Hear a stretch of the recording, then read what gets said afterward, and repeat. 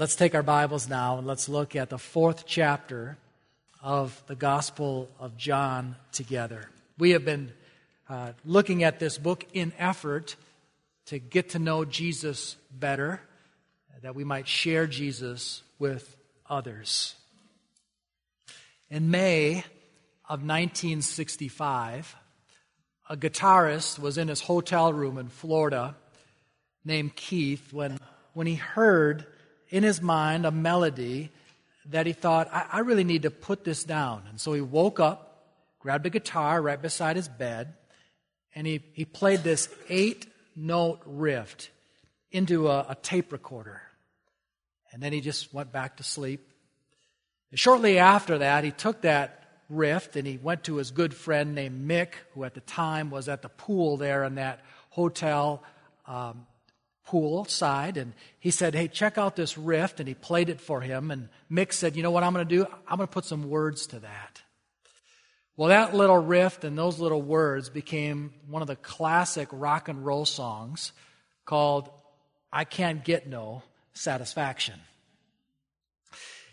That song and the woman at the well that we are going to look at in John chapter 4 have something in common.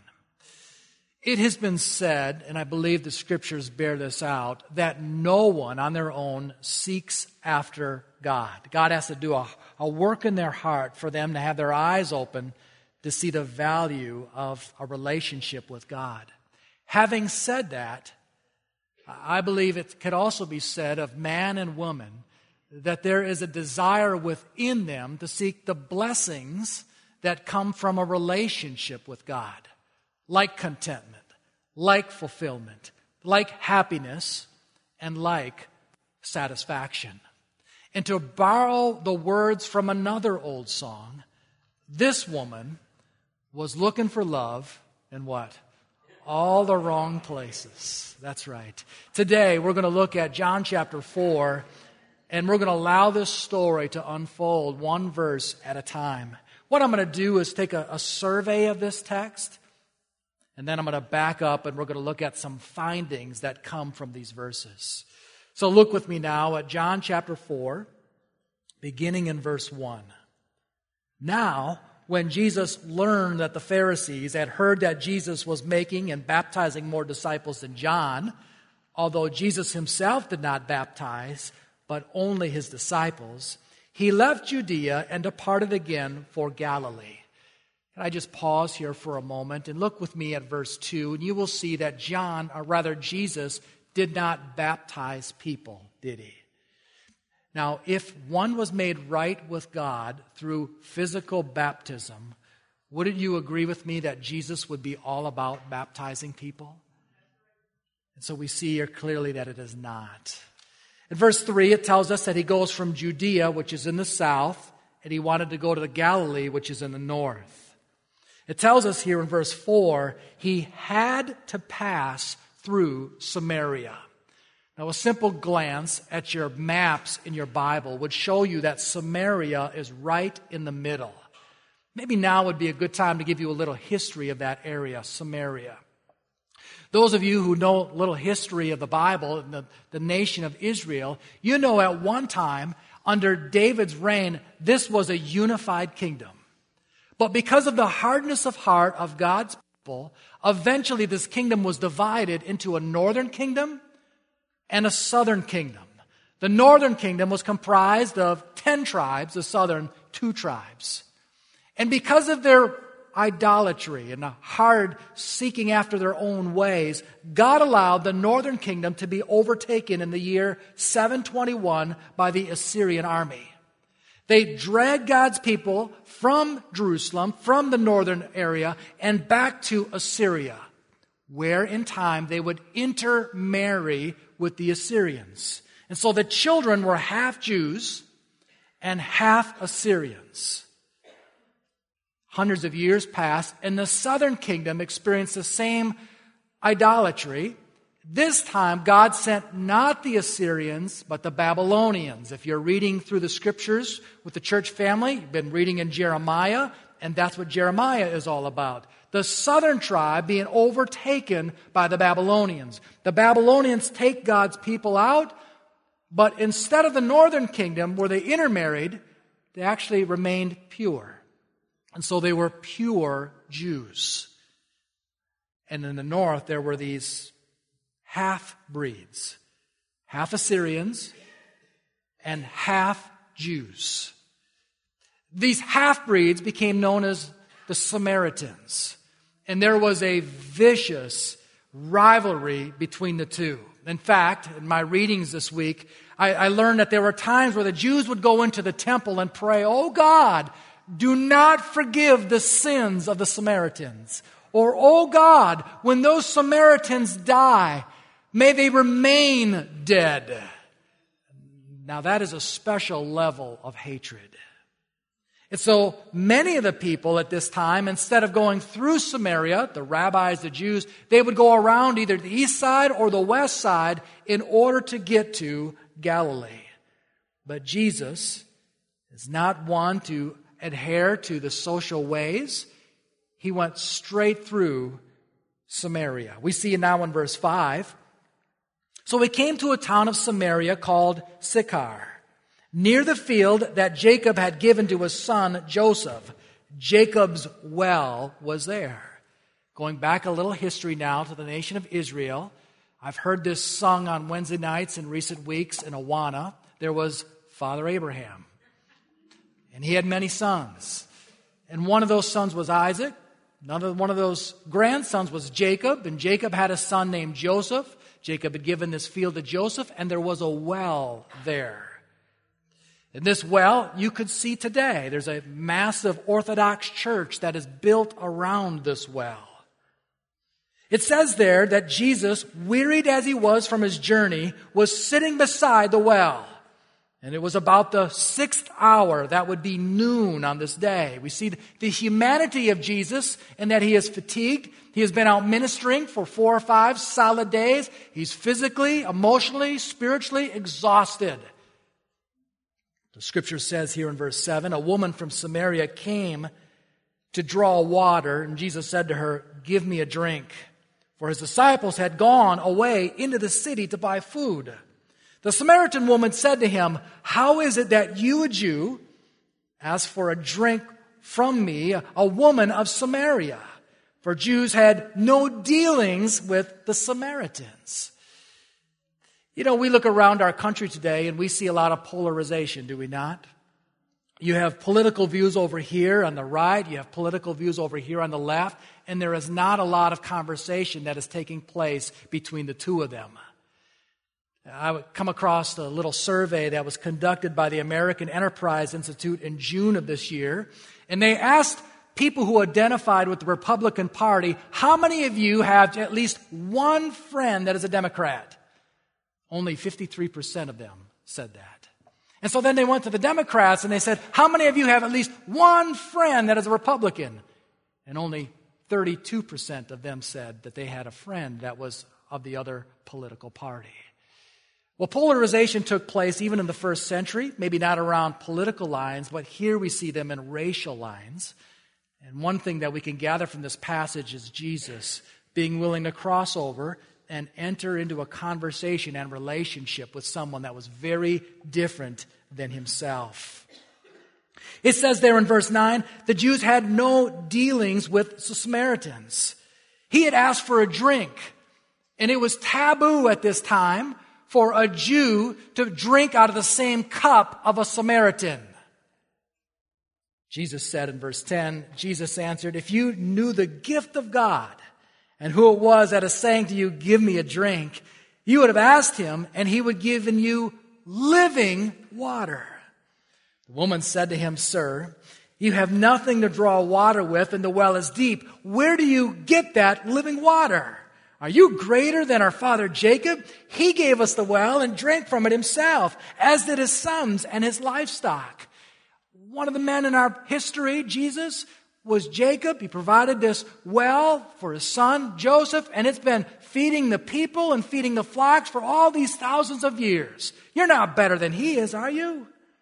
Verse 13, Jesus said to her, "Everyone who drinks of this water will be thirsty again. But whoever drinks of the water that I will give him will never be thirsty again. The water that I will give him will become in him a spring of water, welling up to eternal life. This water is a lot better water than what Jacob has provided over the generations. This is a living water. Look what it says there in verse 15. The woman said to him, "Sir, give me this water so that I will not be thirsty or have to come here to draw water."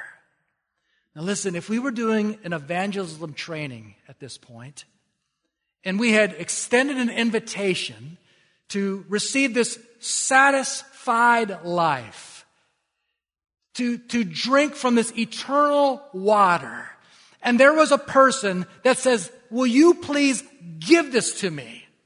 What would we do? Would we not take out a tract, something like this, where there's a sinner's prayer on the back and say, "Here, we'll just repeat these words right here"? Will we not reach in and grab our bulletin and say, "Hey, there's a connection card here. Fill this out and put it in an offering plate. And that way we can have someone follow up with you and we can baptize you."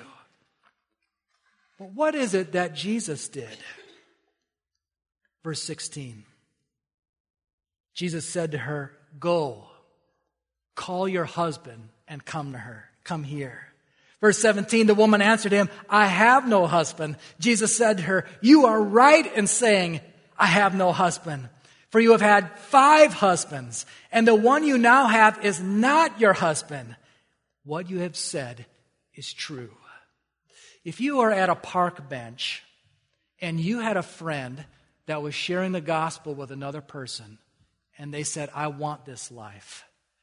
I want to drink from this eternal well." And your friend said, "Go get your husband." "I don't have a husband." "Yeah, that's right. You've had 5 husbands, and the one you're with now is not your husband." What would you do? Would you not say, "That's cold"? You might even kind of slap them up beside the head. "What are you doing? They want this life." But here's the truth, loved ones. In order to experience this eternal life, this satisfied life, you have to renounce your sinful ways. You have to confess your sin. And this is where Jesus is taking this woman. And so she says in verse 19, "Sir, I perceive that you are a prophet." Translation, you've just read into my soul. You've read into my heart. You've read into my life, and you can see right through me. You are correct. Now, in the next several verses, many commentators or maybe Bible students will say what she is doing is she's going to try to change the subject and get the conversation off of herself, and that certainly could be. I personally tend to give people the benefit of the doubt, and it could be that what this woman is doing is saying, "Yes, I want this living water. Yes, I am a sinner. Now, how can I get it?" So she's going to start taking the conversation to worshiping in a temple. Maybe she thinks that in order to do that, you have to go to a temple, a place of worship. So it says here in verse 20, "Our fathers worshipped on this mountain, but you say that in Jerusalem is the place where people ought to worship." The Samaritans had their own temple. It was different than the Jewish temple in Jerusalem. Verse 22 says, "You worship what you do not know. We worship what we know, for salvation is from the Jews." Jesus is saying that this eternal life, this satisfied life, finds its lineage in Father Abraham, and that ancestry that is traced all the way up to Jesus himself. Verse 23, "But the hour is coming and is now here when the true worshipers will worship the Father in spirit and truth. For the Father is seeking such people to worship Him. God is spirit, and those who worship Him must worship in spirit and truth." It's not so much about the externals of what temple you go to. It's about worshiping God as He is. It's about worshiping Him as revealed by the Scriptures. It's about bringing your authentic life before Him and availing yourself to Him. Verse 25, the woman said to Him, I know that the Messiah is coming. He who is called Christ, when he comes, he will tell us all things. What's remarkable about this is that as a Samaritan, she would not have believed in the Messiah. But the light of revelation that was made light to her in her heart had revealed this to her. And she said, there will be one that will come, and he will provide the life. He will provide the forgiveness of sins. He will provide the satisfied life for me. Then in verse 26, Jesus says to her, I who speak to you am he. And you'll notice those two words, I am, which links him back to Exodus 3, where he identifies himself as God. It is remarkable, isn't it, loved ones, that he did not do this to John the Baptist in John 1, nor the disciples, his disciples that he called in John 1. He did not do this at the temple in John 2. He did not do this to Nicodemus, the moral and religious one, in John 3. But he reveals himself to this outcast, this woman who has had 5 husbands. It's there the first time where he says, I am. And then we see in verse 27, the disciples come back. They marveled that he was talking with a woman, but no one said, what do you seek? Or where are you talking? Why are you talking with her? I think in the Greek, it might say something like, whoa, what are you doing, Jesus? Why are you talking to a woman from Sychar? Verse 28 says the woman left her water jar. Evidently, she now had the living water, and she didn't need it anymore, and went away into town and said to the people, come, see a man who told me all that I ever did. Can this be the Christ? Now, if the men, the people in this community, are anything like us, I suspect there was a cynical smile and a tone to their voice when they looked at each other and says, wait a minute, haven't we heard this before? Come, meet a man that I've met. We've met 5 of these characters.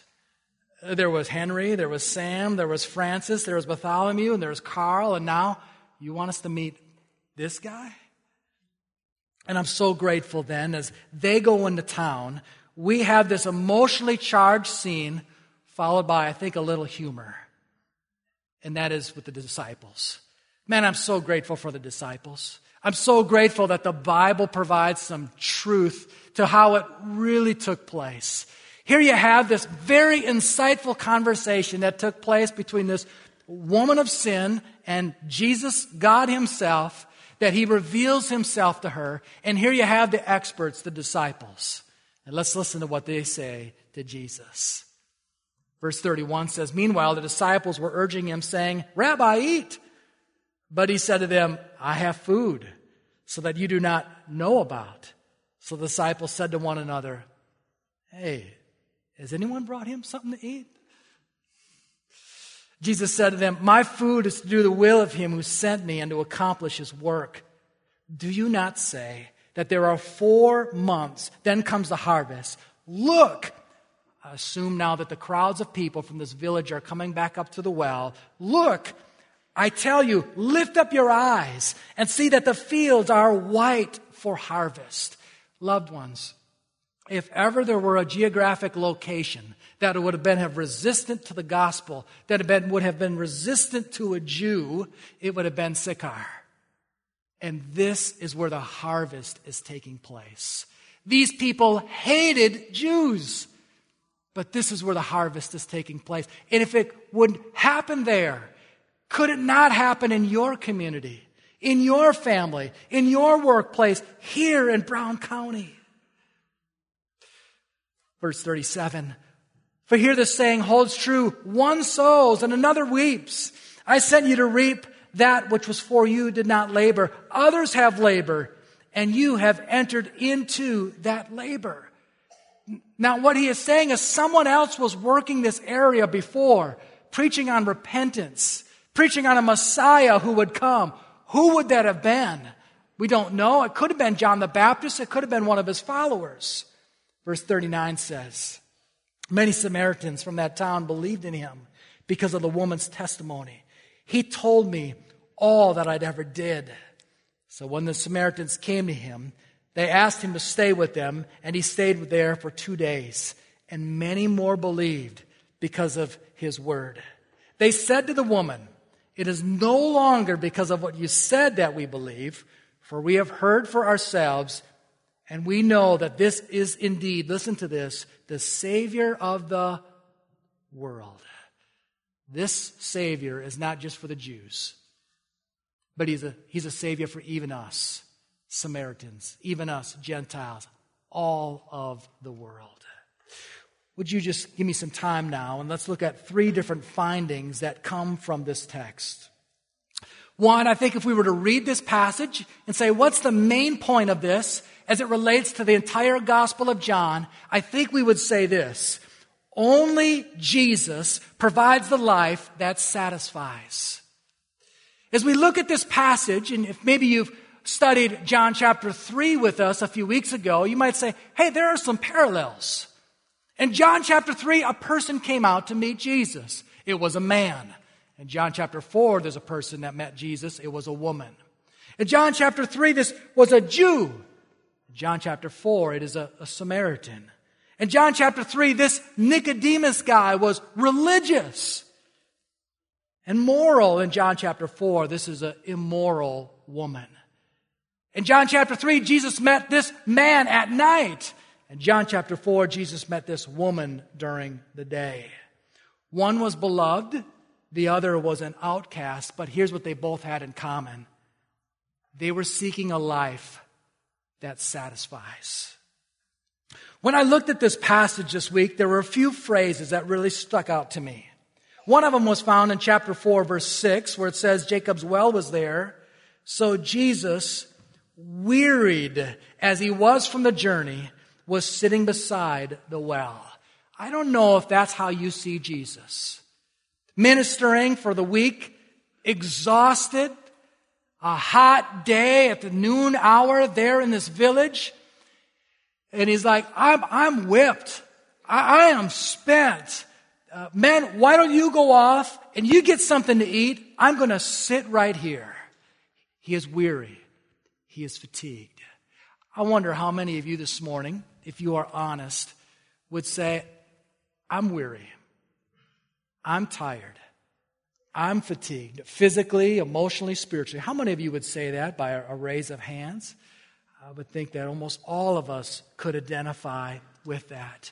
I find such encouragement here that in this woman who's had a lifestyle of a mess, despite being fatigued, Jesus enters right into the situation. Can I confess to you, there's been times where I've maybe been really, really tired, and I've kind of said to myself and to God, if this person comes and you want me to talk to them, I'm just going to rest on the doctrine of predestination. I'm just going to trust that you're just going to save this person because I don't have the energy to talk to this person right now. But here's the point, loved ones, as we look at this passage. Jesus, in his weariness, enters into this conversation.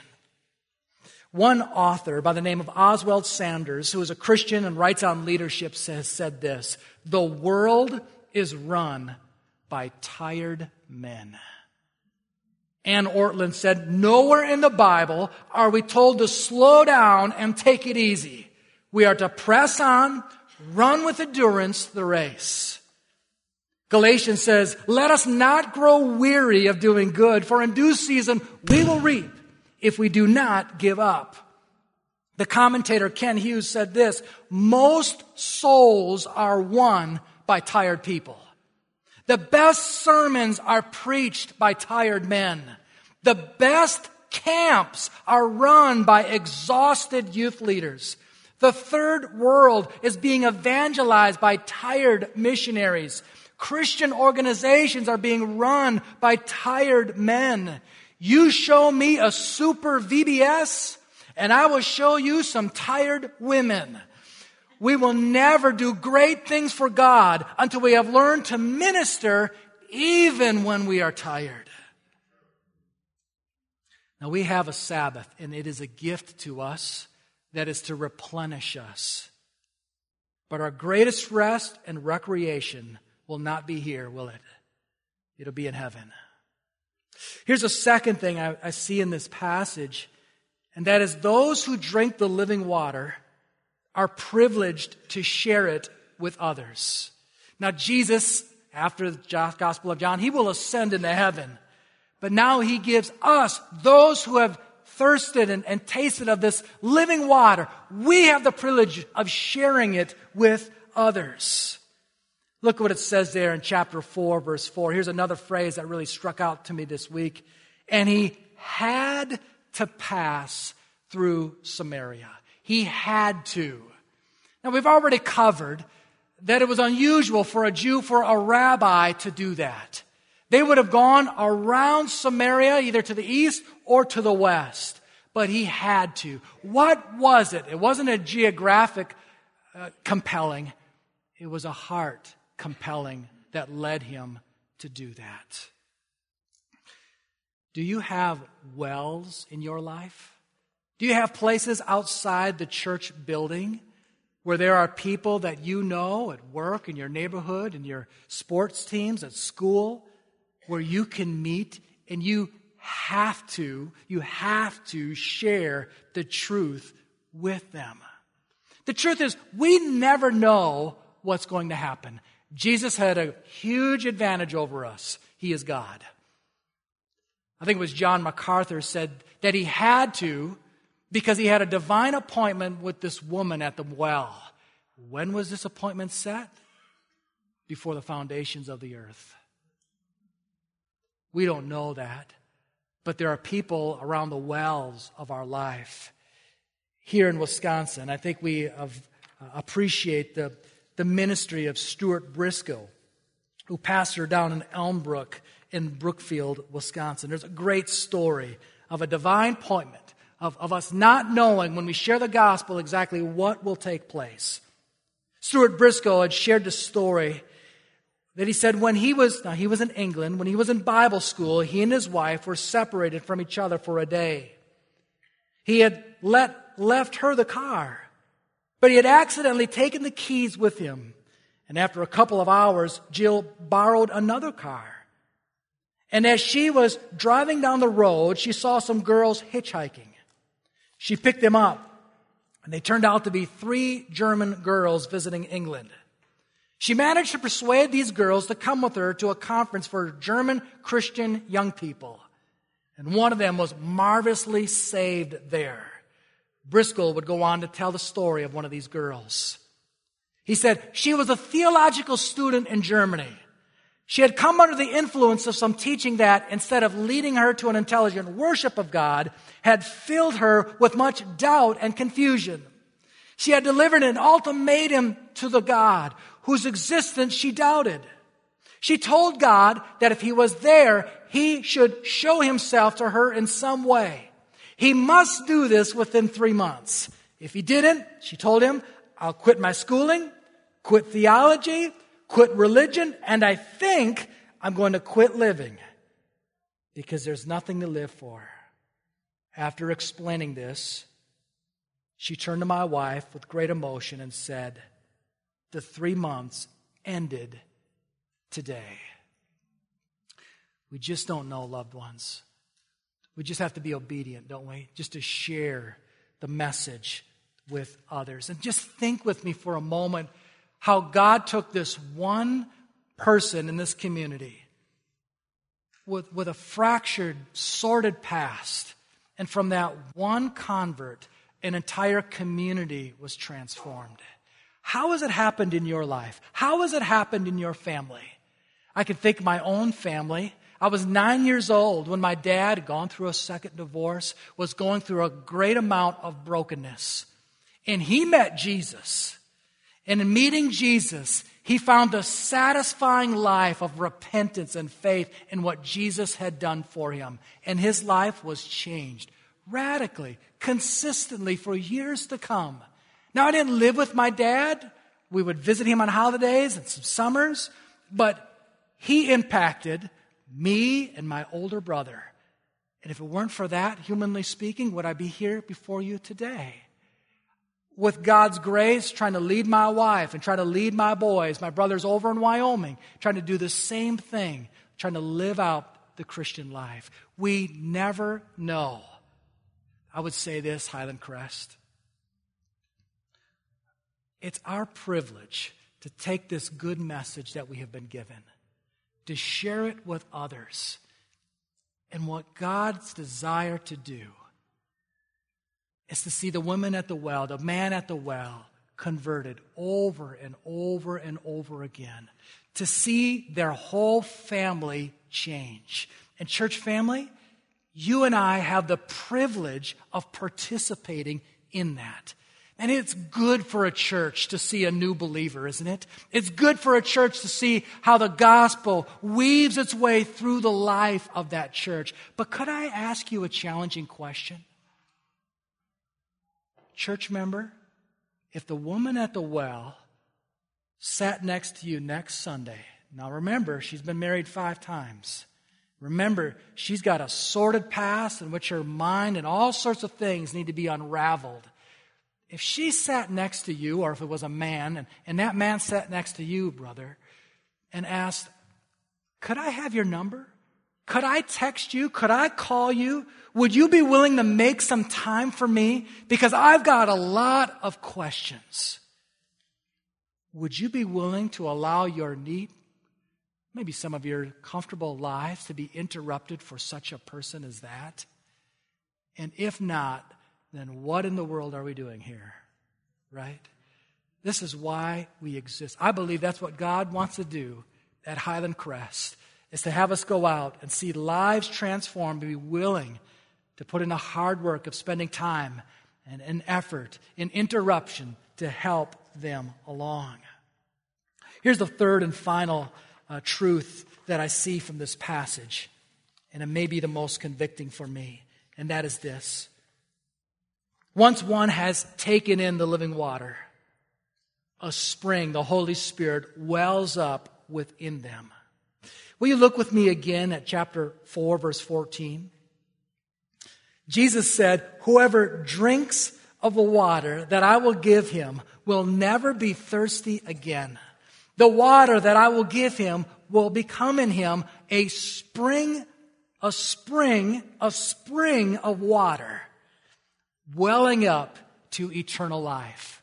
A couple of weeks ago, 11-year-old boy stood behind me in the baptistry, and he was baptized. And we celebrated because we understood that this boy had turned from his sins. He had renounced his sins. He had been forgiven of them and been given this new, satisfying life. But it was not only that he was forgiven of his sins and was now a child of God, but what this verse is telling us is that there was a spring now that was in his heart, that was in his life. And what is that spring? We could look at another passage in John chapter 7, verses 37 through 39, where Jesus stood up and cried out, if anyone is thirsty, let him come to me and drink. Whoever believes in me, as the scripture has said, out of his heart will flow rivers of living water. Listen to what verse 39 says. Now this he said about the Spirit, whom those who believed in him were to receive. When that 11-year-old boy received Christ, if you've received Christ, when you received him, it was not just like a glance of water, like a gulp. Oh, that tastes really good. But the Spirit of God takes up residence in your life, and it is to flow through you. And I'm wondering if I were to sit down with you, mister, and I sat next to your wife right now and said, hey, I'm just wondering, what's he like when he's not at church? What's he like when he's driving down the road or in his house when the doors are closed? What's he like when something irritating comes across him? What's he like when he's interrupted? What's he like when there's pressures in his life? Is there things like self-control? Is there things like gentleness and faithfulness and goodness, kindness, patience, peace, joy, and love? Is that flowing from his life? Or if I were to turn and say, may I ask you some questions, widower? What's your life really like? Is there evidence of faithfulness? Is there evidence of love and patience and goodness in your life as well? Is the Spirit of God flowing through your life? The late Peter Marshall, an eloquent speaker, and for several years the chaplain of the United States Senate, used to tell the story called The Keeper of the Spring, about a quiet forest dweller who lived high above the Austrian village along the eastern slope of the Alps. The older gentleman had been hired many years ago by a young town council to clear away the debris from the pools of water up in the mountain crevices that fed the lowly spring flowing through the town. With faithful, silent regularity, he patrolled the hills, removed the leaves and branches, and wiped away the silt that would otherwise choke and contaminate the fresh flow of water. By and by, the village became a popular attraction for vacationers. Graceful swans floated along the crystal clear spring. The mill wheels of various businesses located near the water turned day and night. Farmlands were naturally irrigated, making the view from restaurants picturesque beyond description. Years later, one evening, the town council met for its semi-annual meeting. And as they reviewed the budget, one man's eyes caught the salary figure being paid to the obscure keeper of the spring. He said to the keeper of the purse, "Who's this old man? And why do we keep paying him year after year? No one ever sees him. For all we know, the strange ranger of the hills is doing us no good. He isn't necessary any longer." By a unanimous vote, they dispensed with the old man's services. For several weeks, nothing changed. By early autumn, the trees began to shed their leaves. Small branches snapped off and fell into the pools, hindering the rushing flow of sparkling water. One afternoon, someone noticed a slight yellowish-brown tint in the spring. A couple of days later, that water was much darker. Within another week, a slimy film covered section of the water along the banks, and a foul odor was soon detected. The mill wheels moved more slowly. Some finally ground to a halt. Swans left, as did the tourists. Clammy fingers of disease and sickness reached deeply into the village. Quickly, the embarrassed council called a special meeting. Realizing their gross error in judgment, they hired back the old keeper of the spring, and within a few weeks, the venerable river of life began to clear up. The wheels started to turn, and new life returned to the hamlet in the Alps once more. The story provides a picture, doesn't it? The springs, there's nothing wrong with the springs. The springs kind of represent the Holy Spirit that wants to flow. The town represents our lives. The river represents our heart. And that if we are not maintaining what's going on in our heart, we can allow silt, we can allow branches and leaves and debris and dead animals.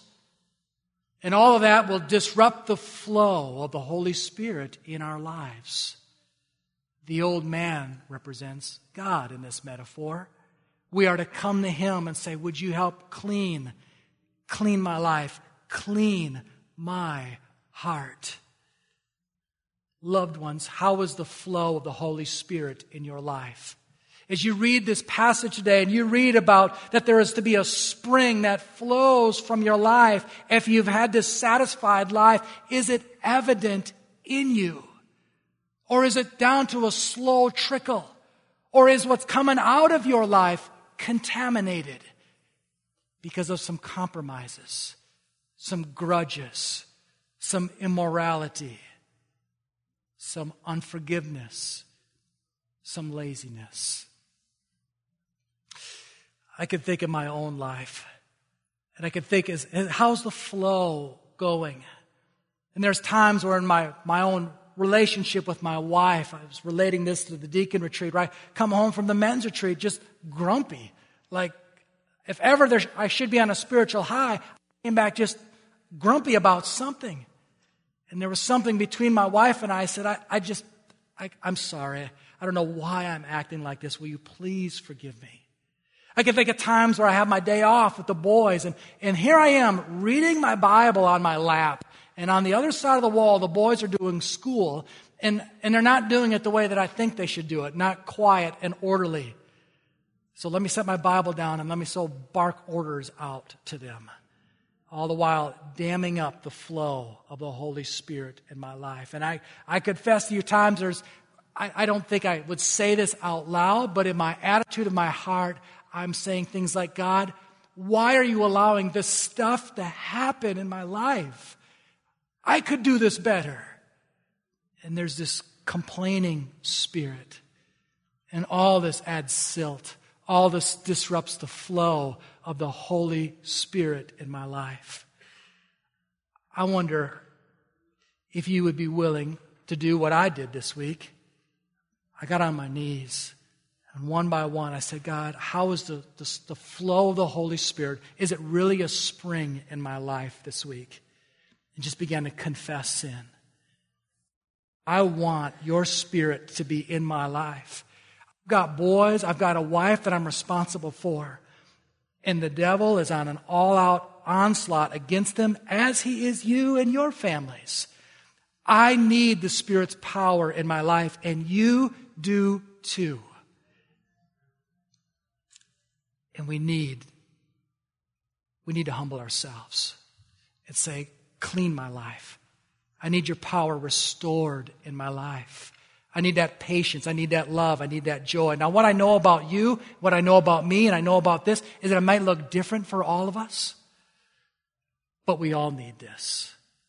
So, loved ones, today, have you come and have you drank of this living water?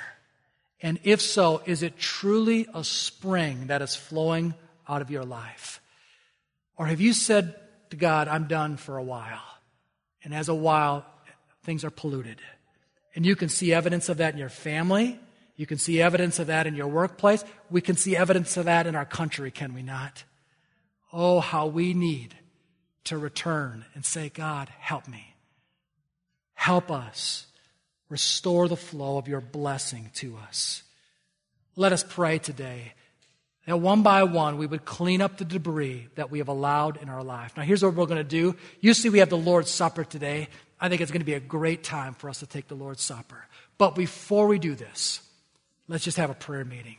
And the altar is going to be available to anyone that wants to come and say, God, you're dealing with me about some branches and leaves and debris I've allowed in my life. It's clogging the flow of the Holy Spirit. I need to get that right now before I take the Lord's Supper.